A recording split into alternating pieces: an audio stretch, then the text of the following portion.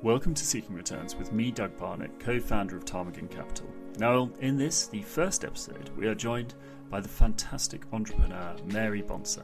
Mary is a trained lawyer, but 7 years ago she started her own business, Flex Legal. Flex is a technology-enabled platform that connects law firms to fixed-term lawyers, trainees and paralegals. It's essentially a sort of legal dot joiner with two sides to its business. So for law firms, it saves them time and money by connecting them to pre-vetted talent. And then on the other side of the business, they open the doors to the legal industry to aspiring lawyers. And there's a particular focus on solicitors from underrepresented backgrounds. Mary's awesome. We discuss why she started the business, the problems she was trying to solve, the challenges she's faced as she's grown the business. And most recently, she has sold the business to Mishcon Durea, a law firm based in London. We also discuss the challenges of selling a business. If you have any questions, then do get in touch at contact@ptarmigancapital.co.uk. But without further ado, this is Seeking Returns. Mary Bonsor, welcome to the podcast. What has been your best investment? Ooh, hi everyone, and thank you so much for having me here. Best investment.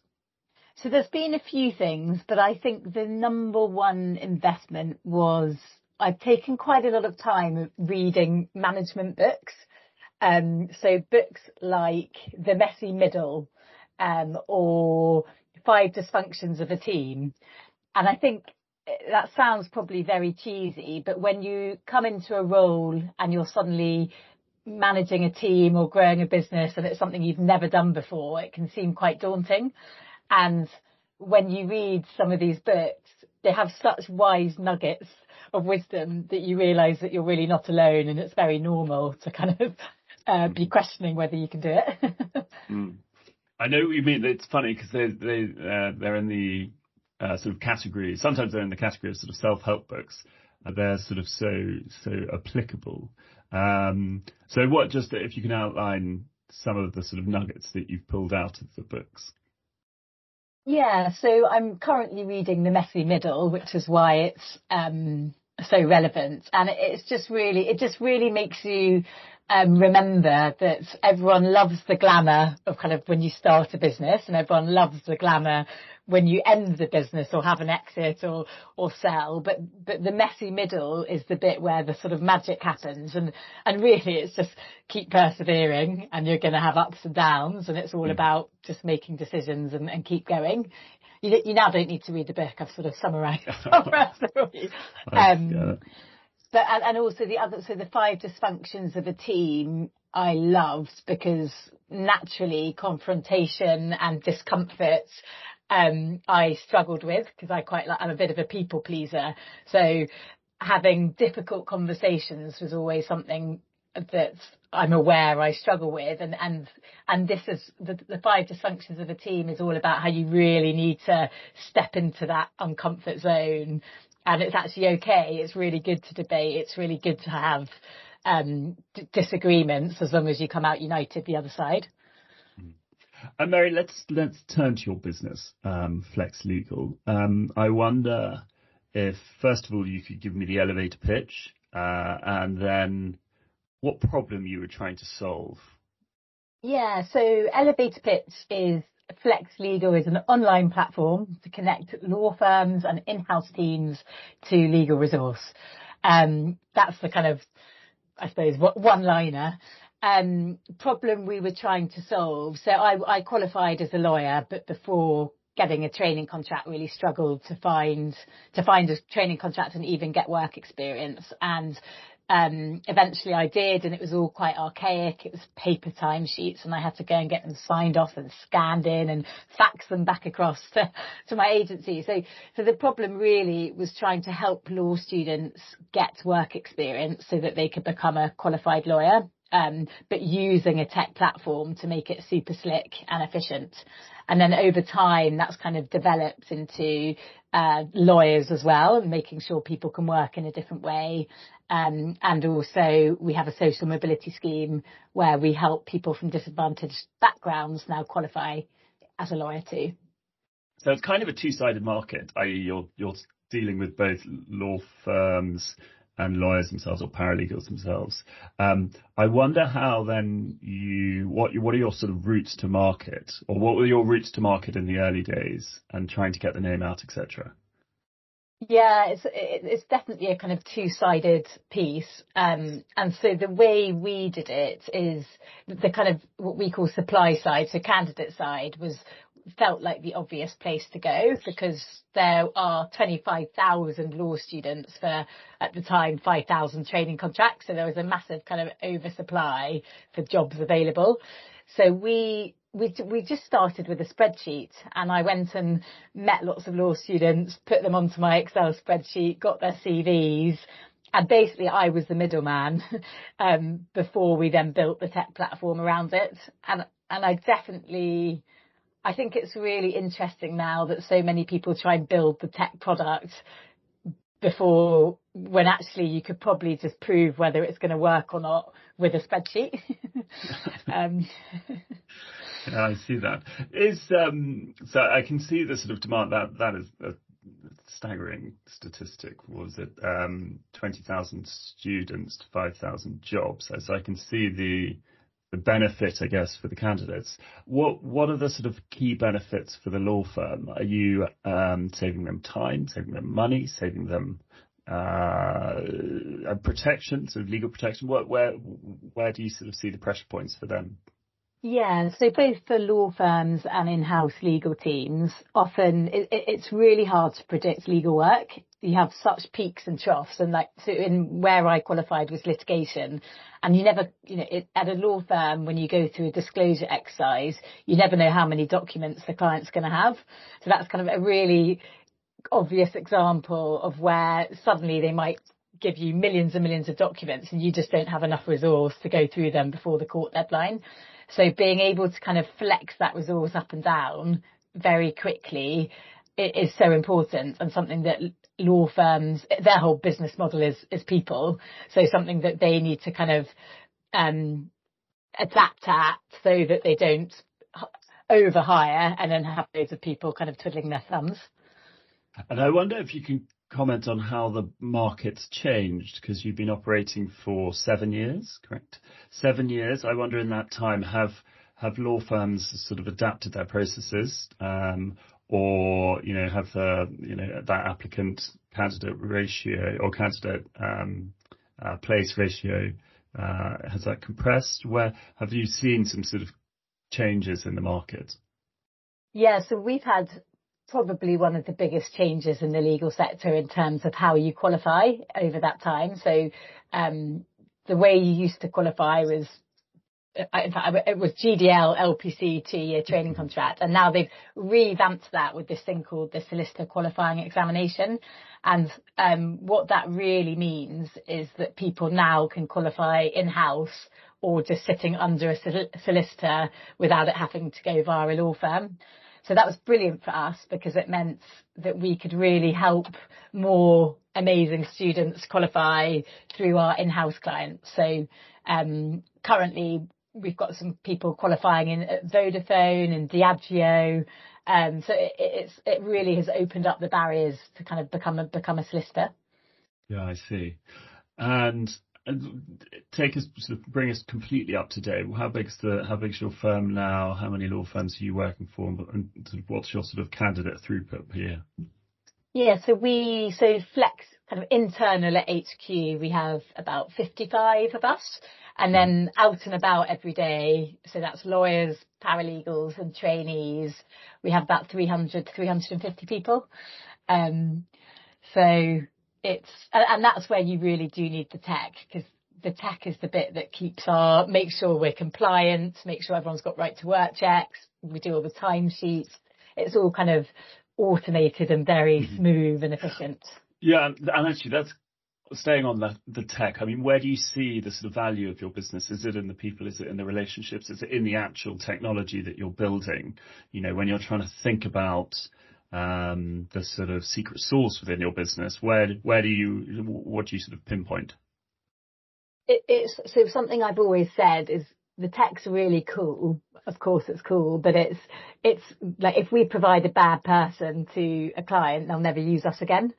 So the tech has kind of made us, I suppose the tech has made us be able to scale and has helped with all the boring bits. So the compliance and the speed. But we would never automate the kind of getting to know the candidates and getting to know the clients, because I think that's where the recruitment magic happens, of making sure you get the right cultural fit and actually you're kind of properly doing both sides.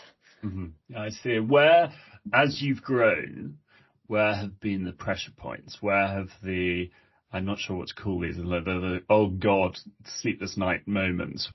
Yeah, so we've had so many. Where to start? Where to start?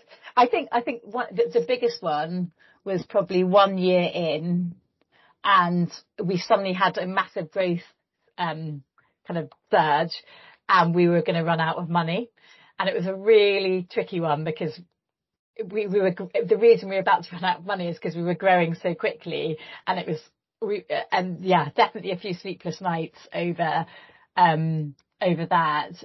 But actually it's in those sleepless nights where you have to make decisions quickly, where I think the sort of magic happens, and that once that had happened once, we were like, we never want this to happen again. So we brought in invoice factoring to make sure that we could continue to scale.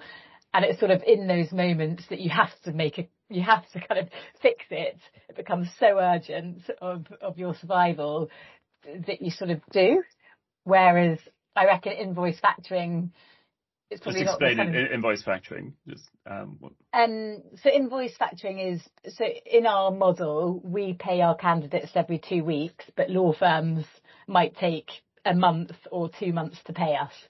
So you can see kind of your outgoings is more than your ingoings. So invoice factoring basically allows you to borrow against an invoice. So as soon as you've raised an invoice, you can borrow against it to pay the candidate. So we do that, but we only ever borrow the kind of amount going out rather than our profit as well. Which just means it's a really nice scalable model, because you can keep borrowing and keep growing, and it doesn't matter as much if you suddenly have a big client needing 100 people. Yeah, I see.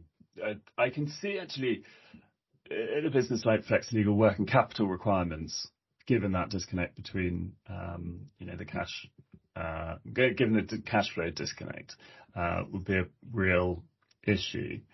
I wonder where else do you sort of see the sort of challenges to growth? Because clearly, I mean, the addressable market is big. You know, clearly your technology is powerful. But what are the impediments to growth?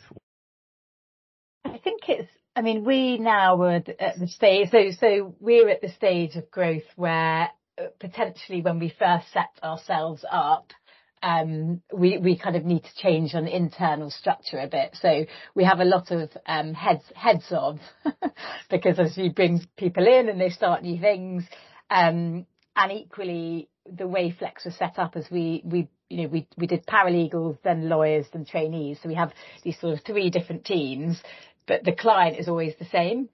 So we now need to kind of be a bit more client centric and probably set ourselves up so that a client can call up and speak to one person if they want all 3 different types of people rather than 3 different teams. So I guess I think this is very normal in all companies as they grow, is like the structure that you start off with might not be right in the 6 months time. And I think being open to that uncertainty and constant fluctuation is a big part of kind of growing any business. And I wonder if we can turn to, your recent news, which came out earlier this year, your partnership with the law firm Mishcon de Rea. I wonder if you can to start by just describing that process of doing a deal with them, and the sort of stresses and strains. And I suppose, I mean, even interacting with a firm like Mishcon de Reya must be incredibly time consuming. I wonder how you split your time between sort of working on the business and working in the business. It's a really, really good question, and one that definitely over time you begin to learn the importance of spending time on the business, not in the business. But I think it's very normal to get kind of sucked into the day-to-day operations. So we were in a fortunate position, and I think I remember someone saying this to me, that you never want to sell your business when it's at its peak and there's no further growth. You sort of want to sell it when there's hopefully an uphill curve and you'll get a good valuation, but there's still more potential growth. So Flex, I think, is at that point. Like, I think we could carry on and we were growing quickly and we didn't need to sell at all. But when Mishcon came along and told us about their vision and how together we'd be more kind of powerful, and having them behind us to kind of continue with that growth, it became very, very appealing. So yeah, I think you always want to be in a position where you don't need to sell, because it means your bargaining strength is probably a little bit, like in a good way, swayed towards the founders. And it's exciting. And then it's all about valuation and do you believe in the bigger vision? Cultural fit was really key for me. So one of Mishcon's values is entrepreneurial. And that feels very at home with Flex. Flex's value is entrepreneurial. So there was a good kind of cultural match, which I think is, one of the main, like that. In fact, the most important thing when you get bought. So difficult to kind of measure that, yeah. It's so difficult to measure the cultural sort of integration. I wonder if anything if anything has changed. I mean, it's early days, but if anything has changed culturally, or you expect anything to change, maybe operationally, post being taken over, because it's one thing being a sort of natty startup in inverted commas and, being able to move fast and break things, quote unquote. But I wonder if there's if that kind of culture and mindset changes when you get taken out. So I would challenge you on that. I think you can find out culture, and I think the absolute key is going and speaking to as many people as you can who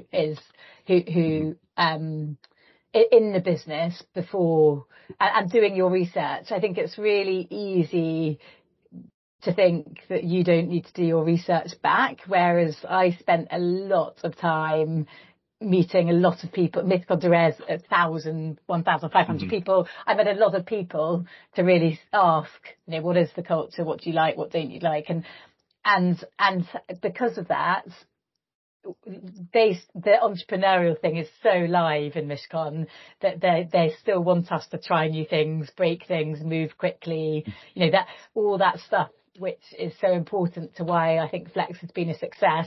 They love and they want us to keep doing. So I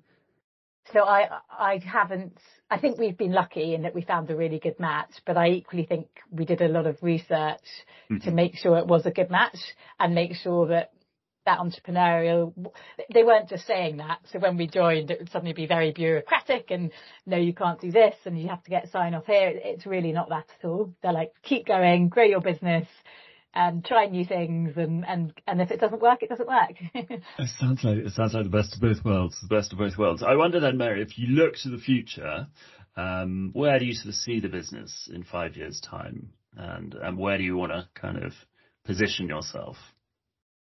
Yeah, so I think the way the in-house legal teams are changing shape. So as our law firms, you won't just have lawyers in the business, you'll have data analysts, you'll have resource managers, you'll have all these sorts of kind of quasi-legal roles.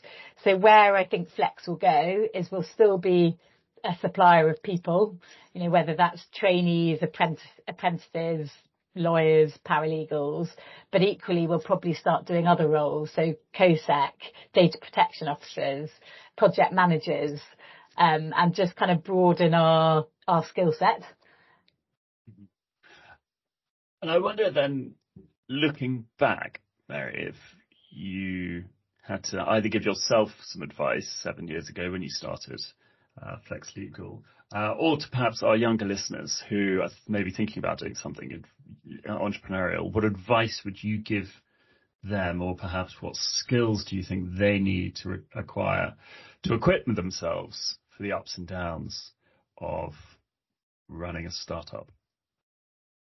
Yeah, it's so funny. So when I left my law firm, I burst into tears and thought, oh my God, what on earth have I just done? Where am I going? This is terrifying. And I rang my mum, who just said, what's the worst that can happen? Fortune favours the brave. If in a year's time it doesn't work, you would have learnt loads and you can go back to being a lawyer. And that's always sort of been my mantra. Like, it's really, if it doesn't work, you learn so much along the way that it's worth giving it a go and trying something. So I think advice to younger self would be just be brave and do it. And then I also do think the tech piece is really important, which I kind of said a bit earlier, but you don't need to build a very expensive tech piece to prove the revenue model. And so I would always say, I'm probably more of the, maybe this is the risky adverse lawyer, but raise a little bit of money, get going, see if you can actually bring in the cash, as cash is king, and then start scaling. Don't go and raise millions of pounds to build this shiny tech thing, which probably won't work, and you might not have the kind of commercial model quite right. I see. And I'm also going to take away and read The Messy Middle and Five Dysfunctions of a Team. I look forward to reading both of those. Mary Bonsor, thank you for joining me. Thank you so much. Bye.